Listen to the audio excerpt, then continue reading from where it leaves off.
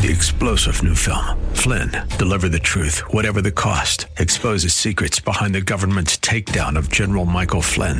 Flynn knew what the intel world had been up to. He ordered the first audit of the use of contractors. This set off alarm bells. He told the truth. He was the most dangerous person for Donald Trump to hire. They had to get rid of Flynn. Flynn, deliver the truth, whatever the cost. Available now. Watch it today. Go to salemnow.com. salemnow.com.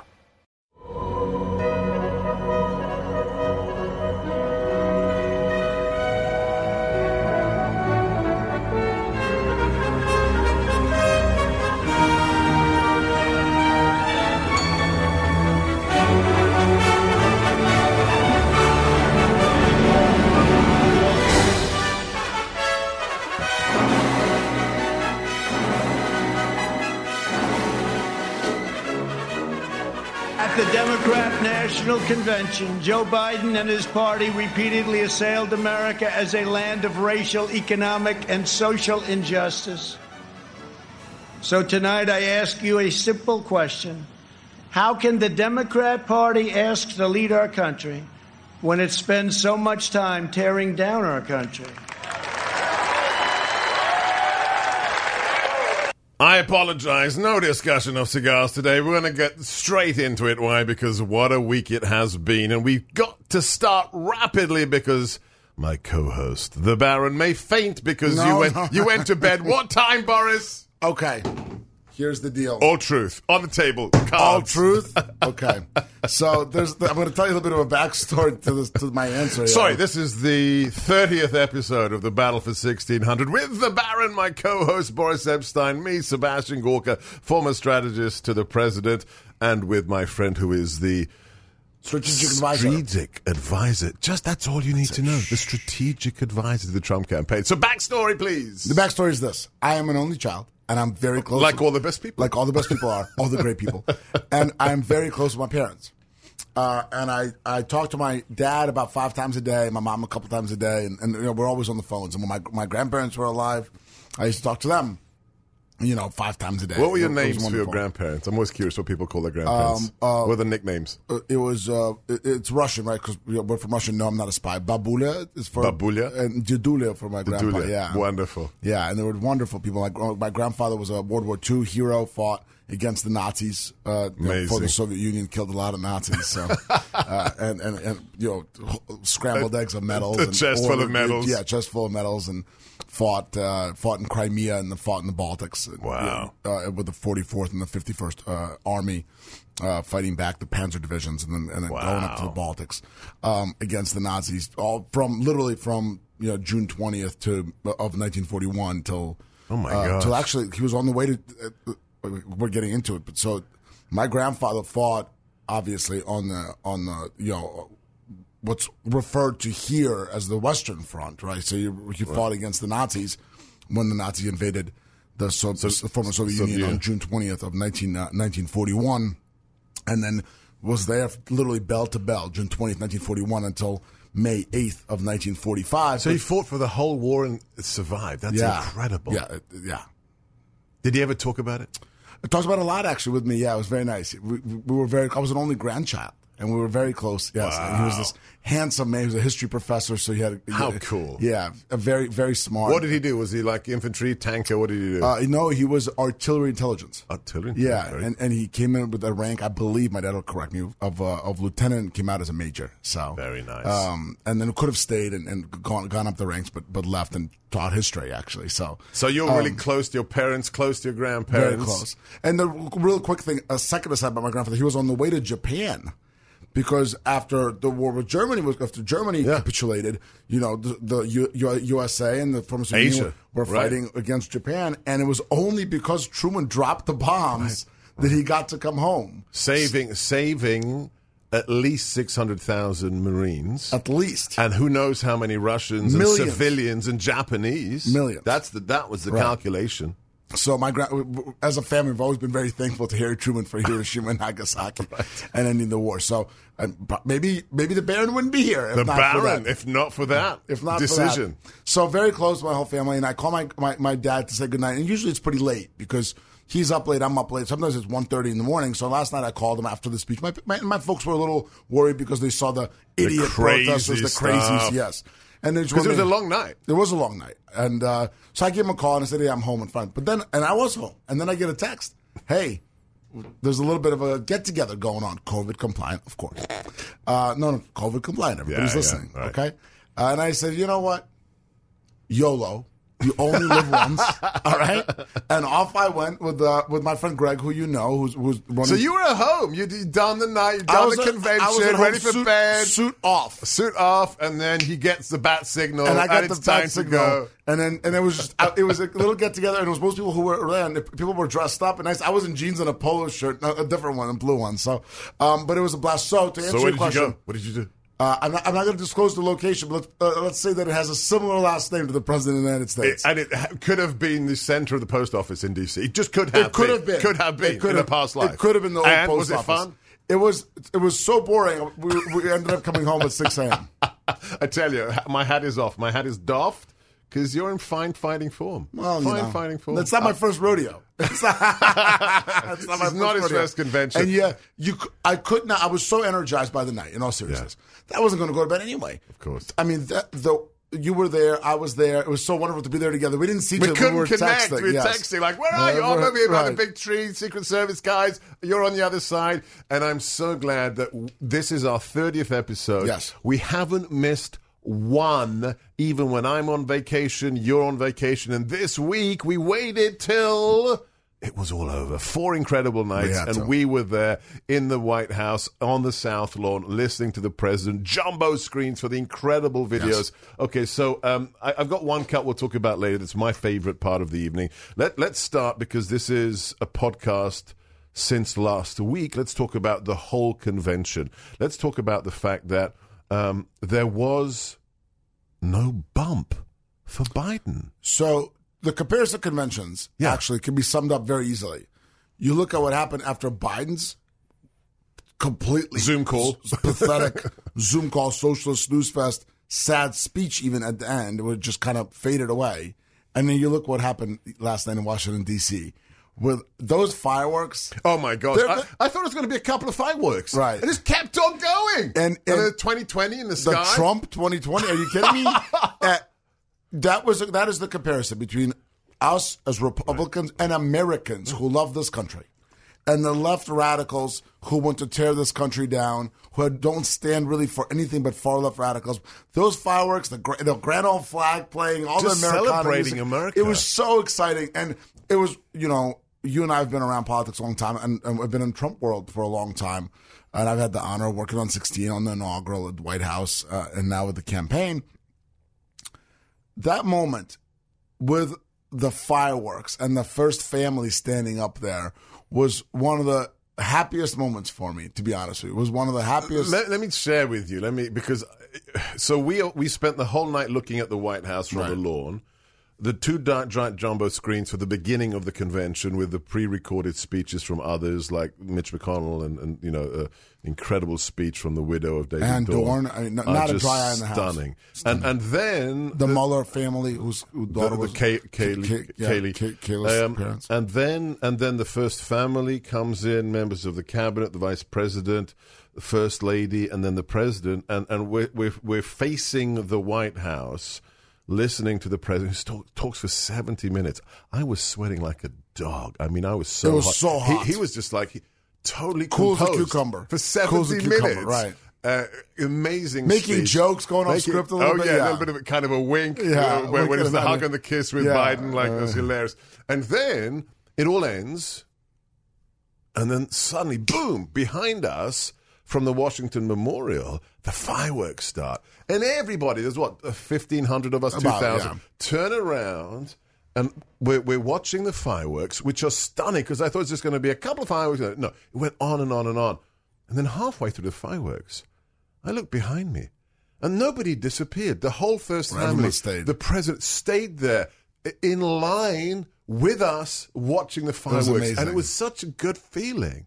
It was so wonderful. So I was, if you're looking at the stage to your left, so stage right, and I was right by those jumbo screens. And then I had the opportunity when they started to go to the lawn and look from the lawn. It was nice. Right, unobstructed. I was standing with some of our former colleagues from the White House and clapping along to the music. It was, you know how the Dems say, the protests are like a party atmosphere and it's like a carnival. This really was a celebration. It was so exciting. It was so uplifting. It was so positive. The opera singer came on. The family stayed for that.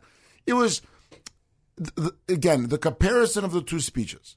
Biden in some empty dungeon somewhere, struggling not to pass out for whatever it was, 15, 20 minutes.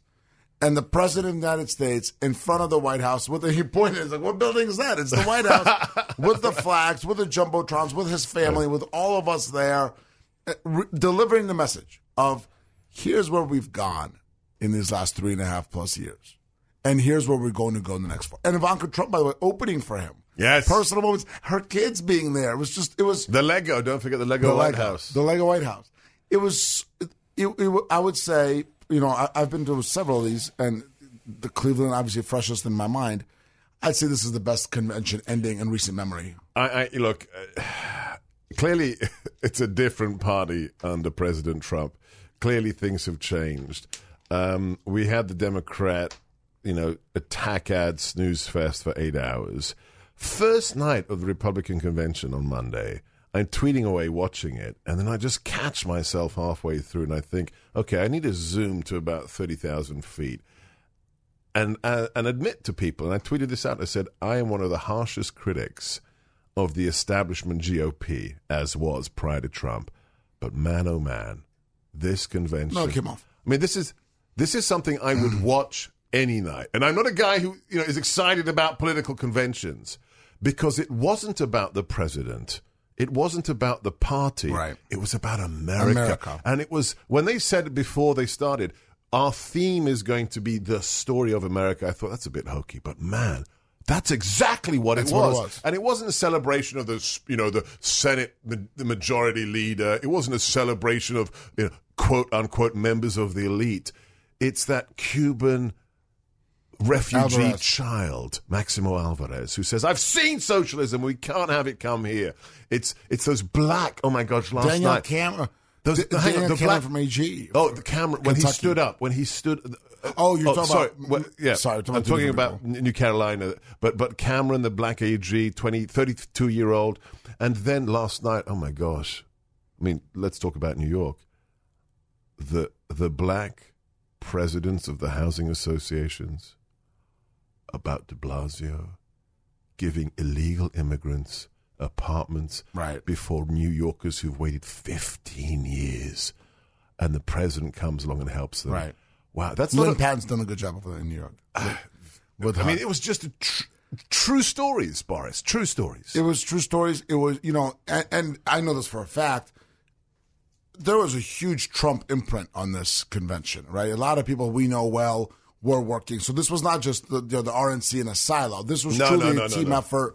And the president himself and the First Family played a huge role in approving the plans and how it looked. And just compare the two. Again, you had these terrible Zoom calls from, Michelle Obama's in her home. You can't even see Biden anywhere around. You had the Clintons hiding in their basement in Chappaqua. And then the beautiful setting of where most of the speeches were. The Mellon Auditorium. The Mellon Auditorium with the flags. But then also, even though videos were so high, it's high production, they were incredible. Crisp, they were high quality. It was really wonderfully done. And there was some other, so my 1 through top 10 moments are all from last night. I need to know what are your favorites from the convention. Let's talk about last night as well. So from the convention in general. So last night, top 10 moments, and all having to do with Ivanka Trump opening, President Trump, and then the fireworks. My other top moment, I've got to tell you, and this is who we are as Republicans. We have a sense of humor. We enjoy a good time, and we could appreciate when good press is made. I thought Kimberly Guilfoyle's speech was awesome. Wow! And that ending with the best is yet to come. It's amazing. You've heard that phrase resonate throughout the week. Ivanka said it. The president said it. And really, the best is yet to come. And the way that Kimberly got there and got excited, and it was truly energetic. It showed energy that the Democrats don't have. So that was a really top moment for me. I thought that was awesome on Monday. all the speeches of the Trump family, Don Jr., Eric, Laura Trump, Tiffany Trump, Ivanka Trump, of course. Wonderful, strong, personal, a mix of political. Don has always hit it hard. Yes. We've interviewed him. I interviewed him when I sat in for you. I've interviewed him when I was at Sinclair. You know how he. You don't mess with Don Jr. He's a born politician. Yeah, you don't mess with Don Jr. Eric, a combination of politics and personal. Tiffany, a little more personal, and then Ivanka, again, a combination. The family really spoke so emotionally about their dad. And then the First Lady's speech, we spoke about it when I was on your show on Wednesday. And last night was a celebration. It did have a little bit of a positive carnival atmosphere, right? Yeah. It had, in a way. The Tuesday event, having the ability for me and the honor of being one of about 100 people to be the First Lady, to be at the White House for the First Lady's speech at the Rose Garden. I'll tell you this, and I was talking to my parents about this. We came here as immigrants, as you did. I was 11 in the early 90s, and we lived in a small apartment. There was 5 of us, me, my parents, my grandparents, and my mom's mom lived a couple blocks away in Brooklyn. We didn't have much. My dad bought an old Oldsmobile Forenza that overheated on his way home. Had about 1 billion miles on it. And when we needed a second car, he bought another one of the same, for my mom. We didn't have much, and to go from that to be sitting 3 rows behind the President of the United States, the Vice President, and the Second Lady, and being there for the First Lady's speech with my name on the chair was a moving experience. What do your parents say when they see you there on the TV and in the White House? There's pride there. There's pride there, but I'm as proud of them as they are of me, and I'm sure you had the relationship with your parents too. In the end, what we are and who we are is a product of what our parents did, the sacrifices they made, the bravery that your parents showed in getting out of totalitarian regimes. Right, and the bravery my parents showed in picking up their families and their elderly parents and their young kid and getting out of the rubble of socialist and communist Soviet Union. That is not easy. That is not easy. But it's what I'm trying to say is it's a huge testament to our parents, what they did and the risks they took, but it's also such a testament to this country. It's only a testament to America. Only in this country. Only in America. I tell this, and I wrote this in my second book that came out after I left the White House. I will never forget. It is burnt on my cortex of my brain. That morning after the inauguration, Saturday, the 21st of January, 2017, where I went to the West Wing, went into the White House, got my blue badge, and then I just stopped and I said, I wasn't an American citizen 6 years ago. I was naturalized 5 years ago. I wasn't born here. I've got a funny accent. And we're both of us working for the most powerful man in the world. At the White House. At the White House. And that doesn't happen in France. That doesn't happen in... you name a country. No. You got the wrong accent. You didn't study in Paris. You didn't go to Sorbonne. You don't go to Sorbonne. Forget it. Oxford, Cambridge. Right. Forget it. Here in America, whether you're, Ben Carson in a single, mother, she's raising her kids by herself, and she can't read, but she says you must because you're going to succeed, and you become one of the world's most famous neurosurgeons, and then a member of Trump's cabinet. That's America, and that's what we celebrated. Jerron Smith with his personal story. Yeah. And here's the thing, right? If you look at the backstories, and in a lot of ways, your story, my story could not be more different than the story of Ben Carson and Jerron Smith, but it's united. Yeah. It's united in a way of an American ordeal, an American story, an American path, So, and before we move on, I do just want to say thanks to my parents for all their support. You just brought up, and I've been sitting here thinking about it, there's not we wouldn't be here there's otherwise. Not a podcast that goes by. There's not a radio, TV hit.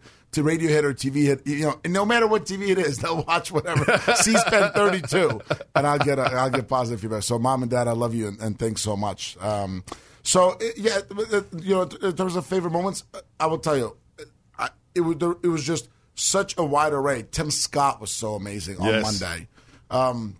Nikki Haley did a good job. There was a true representation. Last night, I will tell you though that I will never forget. I think. And I know. I will never forget sitting there in the White House on the lawn and watching Ann Dorn talk about her sorry, husband. you just did it. Stop. You just did Vulcan mind meld. Sorry. I was just about to say, I tweeted it out last night. I took a photograph, and it just magically caught that moment when she closed her eyes. Right. When she was thinking, when that captain of police came to the door and said, he's gone. Your husband has been killed. I didn't mean to do this politically, but I just, as a statement of visceral emotion, I tweeted out that photograph of her, and I said, this could be the moment where this woman has won the re-election of Donald Trump and won the re-election for everyone who loves America, because it's not about politics. No. It's about that woman's story. I actually didn't know that these disgusting killers live streamed. Did you know that? Yeah. I saw it. You saw the video? Yeah. Goodness gracious! Is it graphic? Yeah, he's lying on the pavement, bleeding out. Do you see them? Did he shoot him? Is that on video? I saw the part where he's dying. I didn't see the shooting. And what are they? Are they screaming? No, somebody's trying to get him help. I think the guy Lee, who owns the pawn shop, is saying get help. I'll tell you this. I was sitting there thinking about it, and God rest David Dorn's soul. And by the way, David Dorn's life mattered. Yeah. His life mattered. Yeah. These idiots running around D.C. today and, protesting, and these idiots who are attacking Representative Mast, who lost both his legs in combat, attacking Rand Paul, attacking elderly people. They don't care about anyone's lives. Let's be honest. They're just looters and rioters and criminals, okay? David Dorn was a police captain. He was a chief of police. 77 years old, retired. He's a good man. Told the security company, call me when my friend's shop alarm is up. Call him. Right. 2 a.m. in bed, and I'll go check it out. And I was sitting there thinking about her and what strength it took. Yeah, to do that. This didn't happen a year ago. It didn't happen 2 years ago. It happened in June. Yeah. And she's up there because I'm not going to put words in Ann Dorn's mouth. She said everything there is to say. Her message of this matters, that she, with her heart, does not want others to go through what she went through. Yes. It really cut through. It cut through for me, and I tweeted it late last night. That I'm not going to forget David Dorn. His life mattered. I'm not going to forget.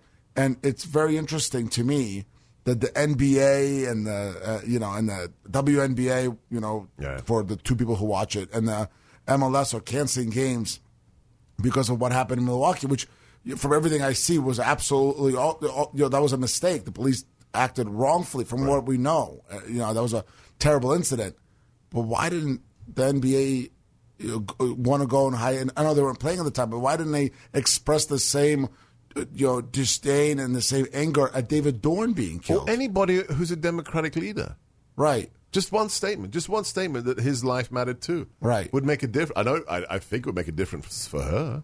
It is, we're not really, mainstream media doesn't want us to think in this country right now, right? They don't want us to think. They don't want us to compare. They don't want us to analyze.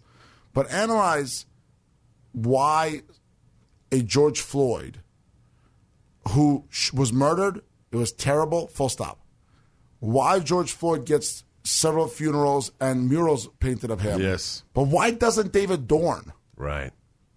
Why doesn't David Dorn? What's the difference? The only difference I see is that one issue is taken up as a political tool, and the other, that's the murder of George Floyd. I'm saying murder, and I mean it full stop. But the murder of David Dorn is not convenient. It doesn't for serve, Joe Biden. It doesn't serve their purpose. It's not convenient for the a-holes at CNN. No, the narrative, it doesn't fit. It doesn't fit their narrative. The narrative, these are peaceful protests. Wow, literally, the buildings are on fire, but this is mostly peaceful. Mostly peaceful. It doesn't fit that narrative. And, I maybe she's a fan of yours or ours, and somehow we'll hear this. I just want to thank Ann Dorn, and wish her strength. Good for you. Wish her strength. She seems like a wonderful woman, and strong woman, and her kids, and her and David Dorn's kids and grandkids. I wish them strength and all the best, and may his memory be with them for a long time, and it'll be with us because we are going to remember. No, and I think the president will probably do something for that family. Yes. Let's talk about the people who you mentioned. Let's talk about the crazies. So I don't know what happened to you. You got back home, then you went out and celebrated last night. I went the other way. Did you go? So I was lucky. I was coming off the lawn last night with my wife, and the Secret Service said, don't go that way, which is the way we came in, because they said there are hundreds of protesters there. So we went out through West Exec. That's why I went. Right. That's how it was used to go. So it was easy. I knew the way by my old parking spot. Right, exactly. I walked past the old parking spots for us. And we walked out the gates there onto, 15th, 17th, anyway. And we got to get home. We got to get a car. We got to order an Uber. And we didn't realize this, but the MPD, the Metropolitan Police Department, had shut down the blocks and blocks of Central DC. I mean, at least 3 blocks out. So there's no way a car could pick us up. And we're like standing there. As we're standing there, this is my story I'm going to tell on the radio today. We are surrounded by people trying to leave, Secret Service agents, and mostly black officers from the Metropolitan Police Department. And there are a handful of protesters, and one of them, I truly think psychotic, is on a bicycle, and for 10 minutes, he's circling, literally in the faces, circling the MPD officers and telling them, resign now, you effers, right? And you're the racists. Black officers, resign now, you effers. And just screaming it for minutes and minutes at a time. And then eventually we have to get home. And one of the security liaison guys says, you're not going to get picked up here. The cars can't come in here.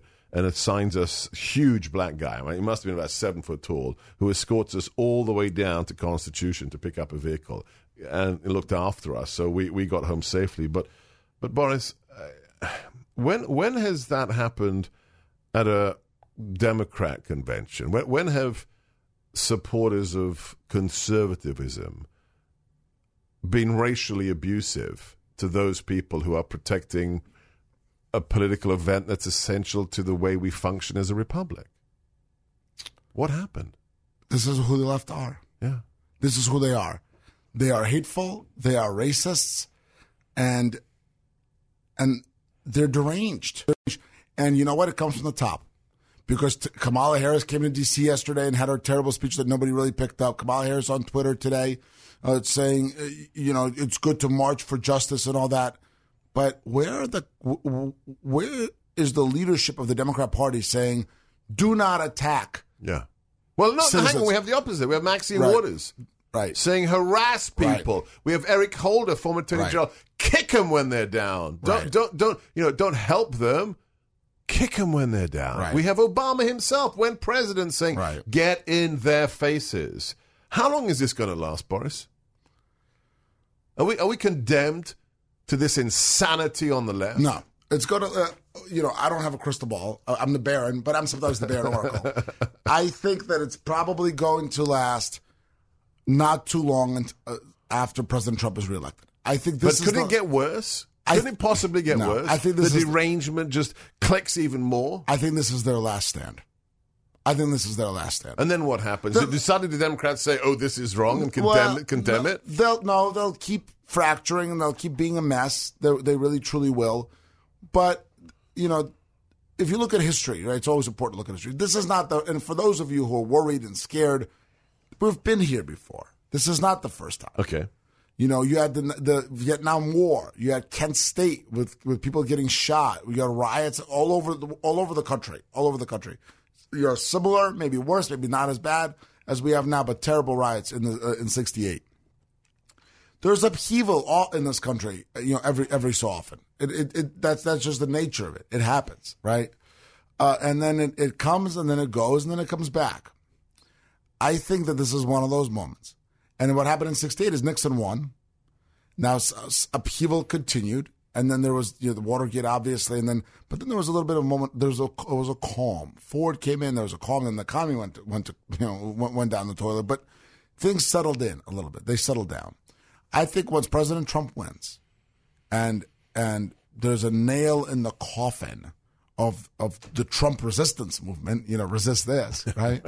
The left is going to turn on itself because they're going to have to decide, well, who's our next leaders? Mm-hmm. Is it AOC? Is it Kamala Harris, who does not, who will do anything and say anything to win, and she's not authentic? And that's going to happen with the Democrats, I think, after this loss that we expect. Okay. But that's my 2 cents. The other option is that this is the start of an avalanche of Antifa and BLM moving on this country and attacking this country. But here's the bottom line. I believe the number is something like, I think there's 600,000 hunting permits issued in the state of Michigan, I believe, every year. So if BLM and Antifa really think that they're going to make a major move on this country, yeah, I know who's going to win. I think if it goes there, we all know who's going to win. So they're messing with the bull. Right. Let me push back, if I may, because you always bring the value added with this historical perspective, your love of learning from history. And one of these things is not from me. I just steal it from one of our regular guests, Victor Davis Hanson. So, yes, we've seen turmoil. Yes, we've seen violence on the streets. But there's 2 things that are different in this instance. Number one, back in the 60s, wherever the violence was occurring, the local politicians, even if they were Democrats, did not condone it. They would condemn it. They would condemn it. And they'd try to get a grip or call the president and say, hi, we need the National Guard. Right. They wouldn't be complicit or actually just, facilitating Jacob Fry, Minneapolis, Jenny Durkan, Seattle. Durkan saying, we have the best city in the world. Mayor de Blasio, the joke in New York, so yes. Number one, we don't have local complicity. Second, and I'm going to use John Lewis and Nancy Pelosi, you don't have national figures who have broken the unwritten compact from the Mayflower and then through the Civil War, that transition of power and the will of the people is to be respected. John Lewis, the civil rights activist, who until his dying day said this president, quote, is illegitimate. Nancy Pelosi, we used the audio 3 times this week, who said just a few days ago, the president is an enemy of the state, and those who support him in the Republican Party are enemies of the Constitution. Have we had that before, Boris? We've had that on the fringes, but we haven't had it like it is on now. The national level of the party. On the national level of the party. And we've had impeachment, right? Yeah. Bill Clinton was impeached, not removed. But the reason Bill Clinton wasn't removed and the reason it all sort of settled in was Gerald Ford, actually. He played a big role in that as a former Republican president. And there was even a sense, let's be honest, throughout that impeachment that he was never going to get removed. Even the Republicans, they went through the process. They impeached him correctly for crimes. He committed the crimes. That's just what happened. But it was obvious he wasn't not going to get removed. And once it was done, it was done. And the country was allowed to move on. The Democrats don't want to do that. They went through the sham impeachment, which was total BS, and we know it. The president, of course, won the trial in the Senate, and as we all knew he would. But the Democrats haven't stopped. They've continued going. Now, again, I hope that this win on November 3rd for the President of the United States will put a coffin into these movements for now. We'll put a nail into that coffin for now, because there's going to be such a huge amount of sadness from the left. They are going to be dispirited, right, by this loss, because they were energized in a way by the loss in 2016. You lose again. Crisis time. It's crisis time. You got to look inside. The leader, and also the leaders of the Democrat Party are Bernie Sanders, who's 1 billion years old. You've got Joe Biden, and then you've got Nancy Pelosi. Right? But where are the normal people? Do they have a bench of normal people? No, they don't have a bench of normal people. No, they used to, guys like Heath Schuler, right? Who, the former NFL quarterback, was a Blue Dog Democrat. He's a normal guy. I know Heath. He's a friend of mine. We disagree on some things. We agree on others. He's a man of God. He's a religious man. He's a family man. He's a wonderful guy, okay? Sure, we disagree on some things, but he was a normal Democrat. On politics, not personally. Bill Clinton was a pragmatist. Was a pragmatist. Yes. Okay. Right. That's Gone. Right. Gone. Goodbye. Good night and good luck. Gone as much as Joe Biden's apprehension of what day it is. Okay. There's nothing left for the Democrats as they are right now, but fringe. And as they move closer and closer and closer and closer to that fringe, the better it is for us, but not for political power-hungry reasons, right, as the Democrats think, but for America. Yes. Because Republicans in power means a few things. It means low taxes.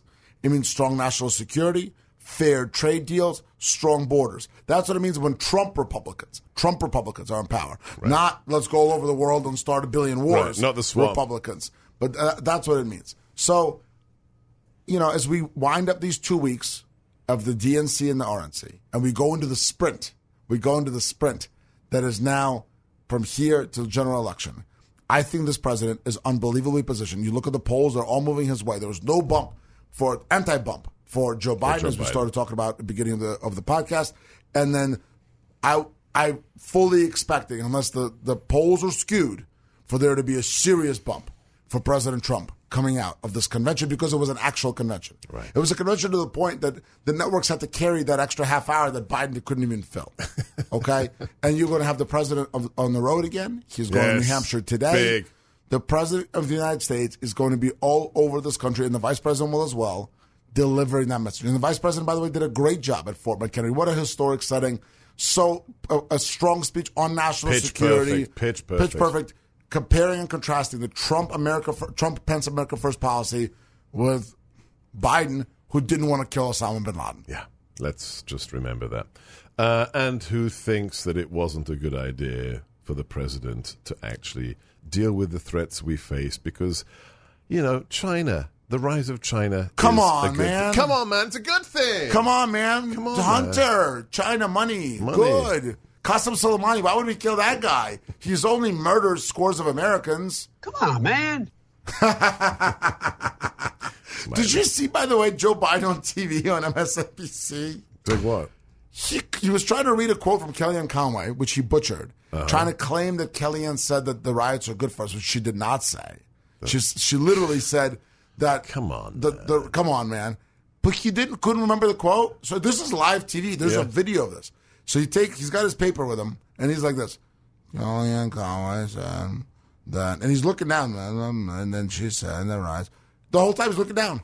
It was crazy. And then there's some guy in the back of him, like, hammering something or sticking something up on the wall. I've never seen anything like that. I'm going to have to check that out. You've got to check it out. It's not a deep fake. It's real. It's real. I'll tell you this.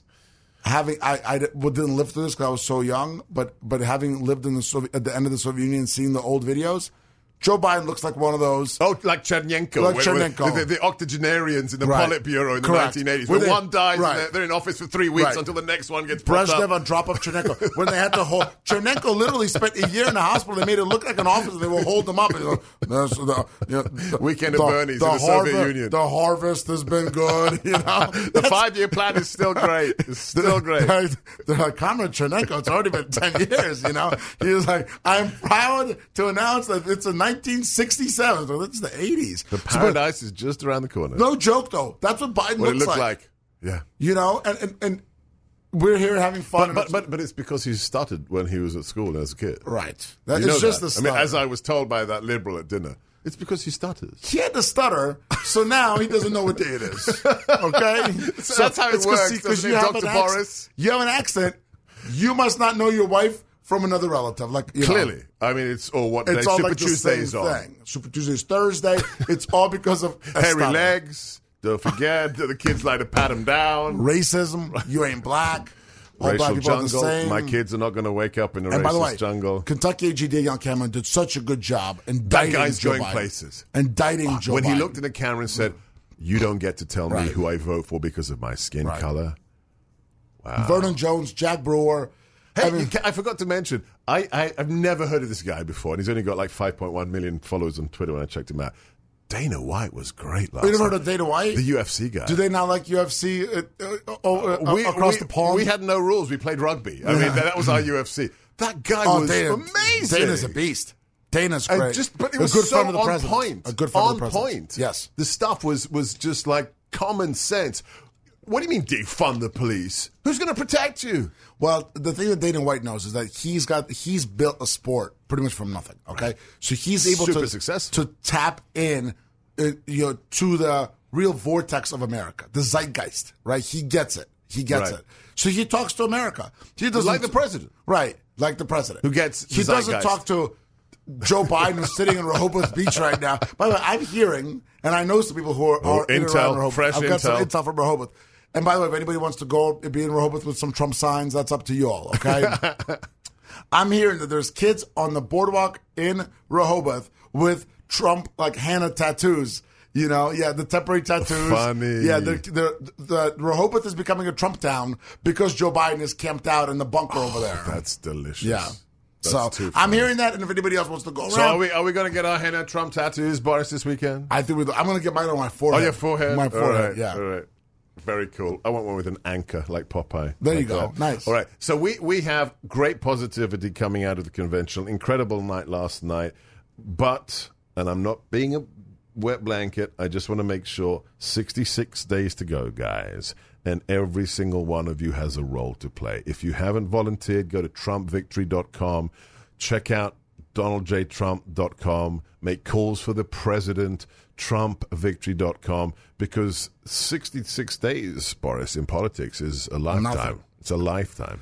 Well, it's a lifetime, but it's also going to go so quickly. It will go quickly, but we don't take anything for granted. We could not take it for granted. We've got to be on point. We've got to move fast to secure as many votes for us as possible. Meaning, get as many people supporting us as possible.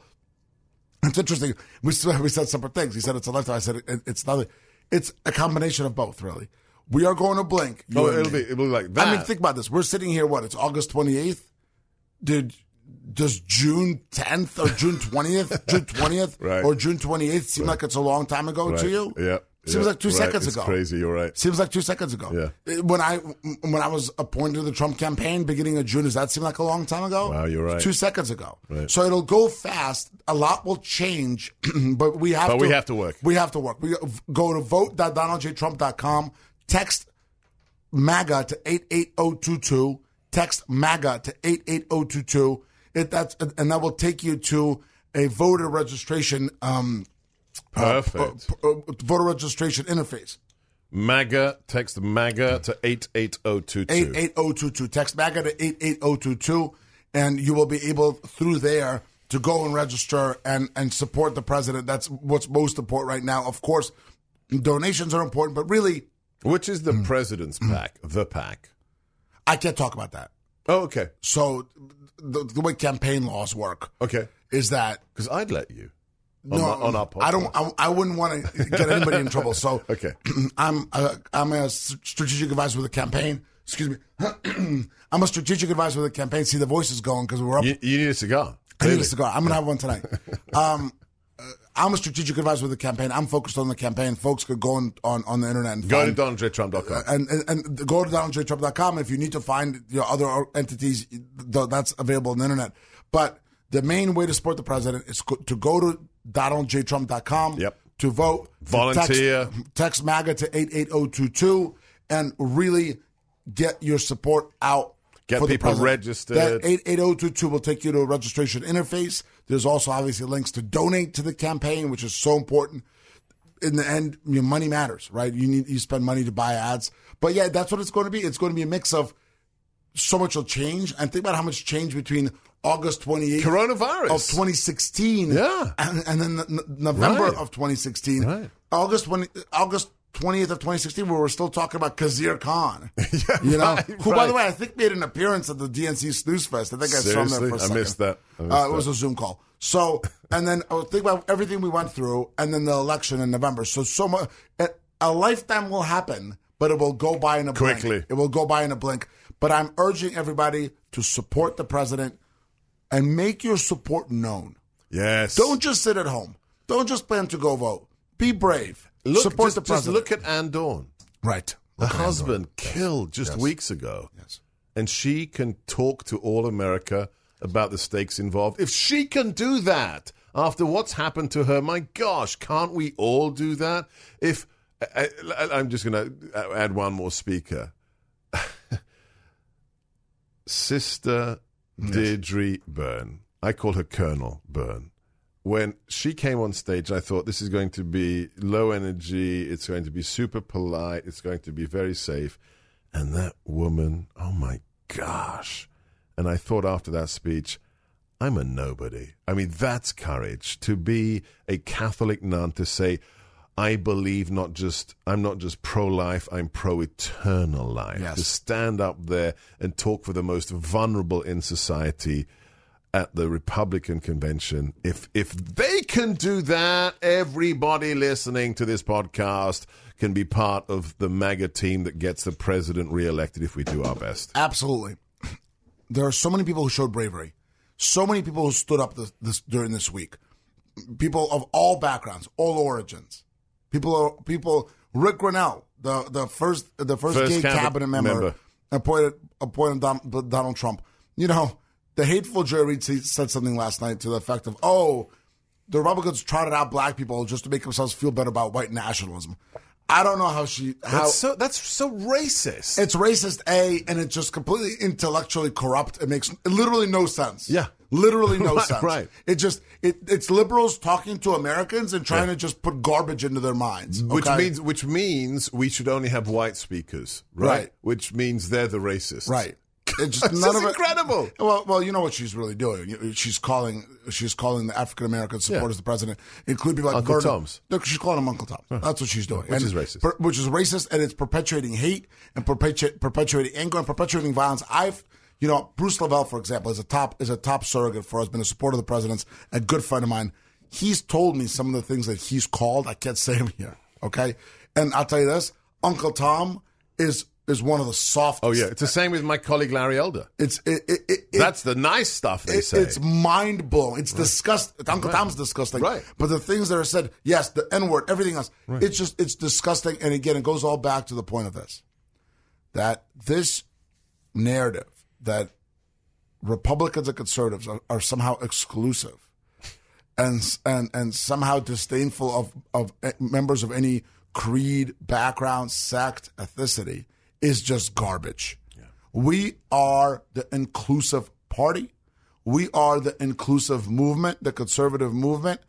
If you like America, if you like low taxes, if you like opportunity, if you like working hard, join us. If you like the police, Pat Lynch yesterday spoke from the New York City PBA. Amazing.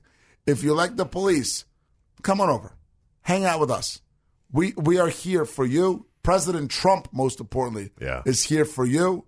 And make sure the president gets reelected on November 3rd. We do not want this country to look like Seattle, look like Portland. Kenosha. We don't, God forbid any of us experience what Ann Dorn has experienced. Kenosha. There's already dead in Kenosha. People have been killed in Kenosha. Right. Okay? And violence from all sides is wrong. Violence from all sides should be absolutely condemned, and we are condemning it. But the Democrats are not. That's the difference. He is the Baron. Follow him at Boris EP on Twitter, strategic advisor to the Trump campaign. Go to donaldjtrump.com and get your briefings at breakfastwithboris.com. I'm Sebastian Gorka, newly minted presidential appointee on the National Security Education Board, host of America First. You can follow me on Twitter at Seb Gorka and our webpage, sebgorka.com. And don't forget, if you like the Battle for 1600, if you enjoy our witty repartee, give us a little review and share your love of this podcast with others. Let's go save this republic. Let's do it. And I'm going to have a cigar to celebrate. Cigar and a little espresso. There you go. Absolutely.